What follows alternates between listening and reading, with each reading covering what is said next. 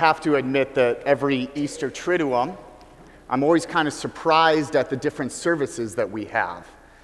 It kind of breaks us out of our routine of what we're used to, right? We're used to being at church on Sunday morning.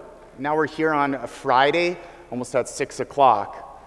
Even the way that we processed in was a little different, right? We came in without music. The deacon and myself prostrated ourselves, and then we began by just going straight into a prayer. The gospel is a little different, right? We have multiple parts, and you'll notice that Mass itself, right, the sacrifice, won't be celebrated. We just go straight into the Our Father, and it breaks us out of this routine. The reason that the church does this is to show us that these 3 days of the Triduum, right, Holy Thursday, Good Friday, and the Easter Vigil, is all one service.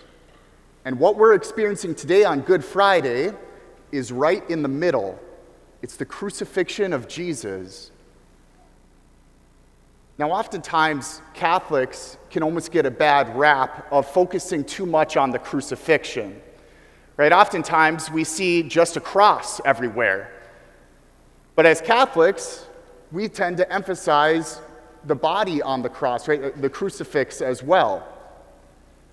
And today, on this Good Friday, when you guys are here in church on a Friday night, I hope to try to convey the importance of what the crucifixion is and how that still has an impact in our life.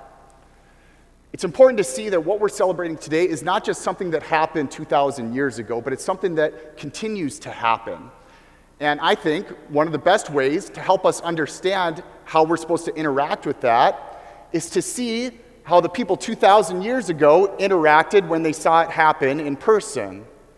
So the apostles, for example. Whenever I read the Gospels, at times I can become frustrated with the apostles, right? When you hear of all the apostles, how John was the only one at the crucifix, right? You hear Peter deny Christ 3 times. You see all the mistakes that they have, and it's as if you just want to grab Peter and shake him and you say, like, pull your life together. You're losing control.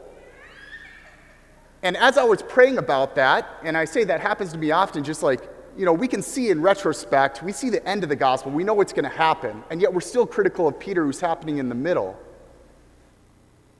I kind of had this thought of, what if my life was written down in a book?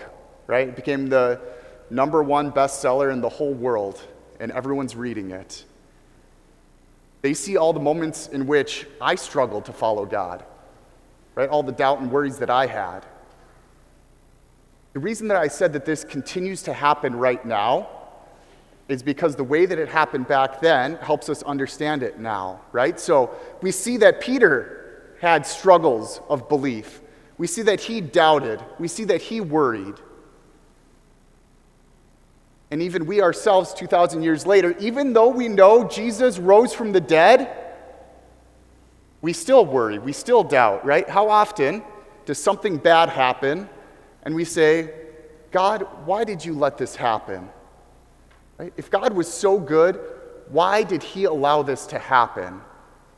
Right? We doubt. We have the same worries. We have the same struggles that Peter does because as humans we're frail. But to help try to explain what do we make of this, I'd like to highlight an event that happened before. Jesus was trying to prepare these disciples for his crucifixion, right? In the Gospels, we know that Jesus told of the disciples many times that he was going to die, and they still couldn't believe it, right?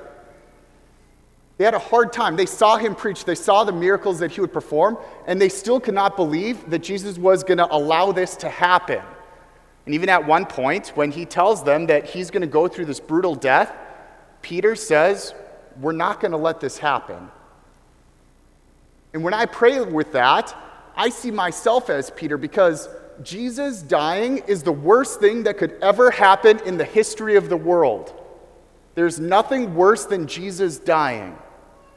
Right? When we talk about the own struggles that we have in our life, maybe a loved one passes away, a close family member, maybe something really terrible happens. All of those are incredibly traumatic events that will try our faith. But nothing will even come close to the person who's in charge of your salvation, your eternal salvation, dying.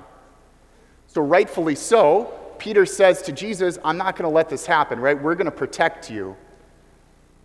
And Jesus looks at Peter, and hopefully you know what he says. He says, get behind me, Satan.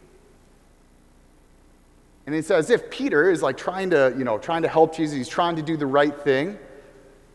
And he sees that he's an obstacle to Jesus. Because Jesus knew that he needed to go through this crucifixion in order to conquer death for the resurrection.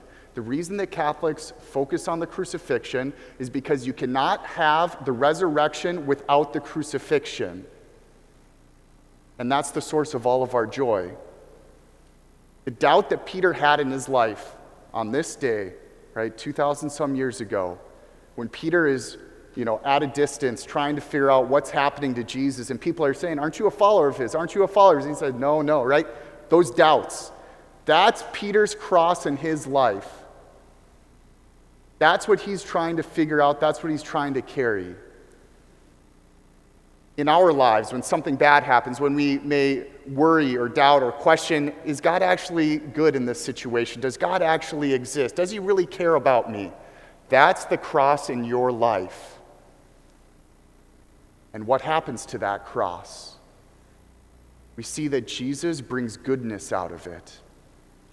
The only way that Jesus was able to bring goodness out of the crucifixion is because those apostles remained faithful. Right? Peter came back.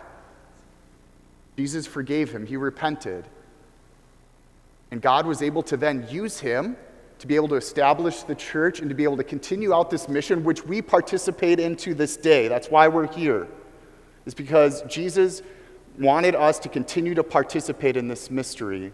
So we see that what was once a cross for Peter became a resurrection in his life. So for us, throughout our days, we ourselves are going to experience the same trials. We're going to experience doubt. We're going to experience worry. We're going to question God. We're going to wonder if he exists, right? Is this all worth it? And the answer is, Jesus will conquer that cross. He will bring salvation out of it. So on this Good Friday, which is just a very solemn day, right? You'll notice the music is different. The service is different. It feels weird, because it's a strange day. Let us understand that God will bring goodness out of the suffering which we are entering into, that he brings goodness out of our own suffering, if only we are faithful. So please let us all continue to remain faithful so that God may always bring goodness out of our suffering.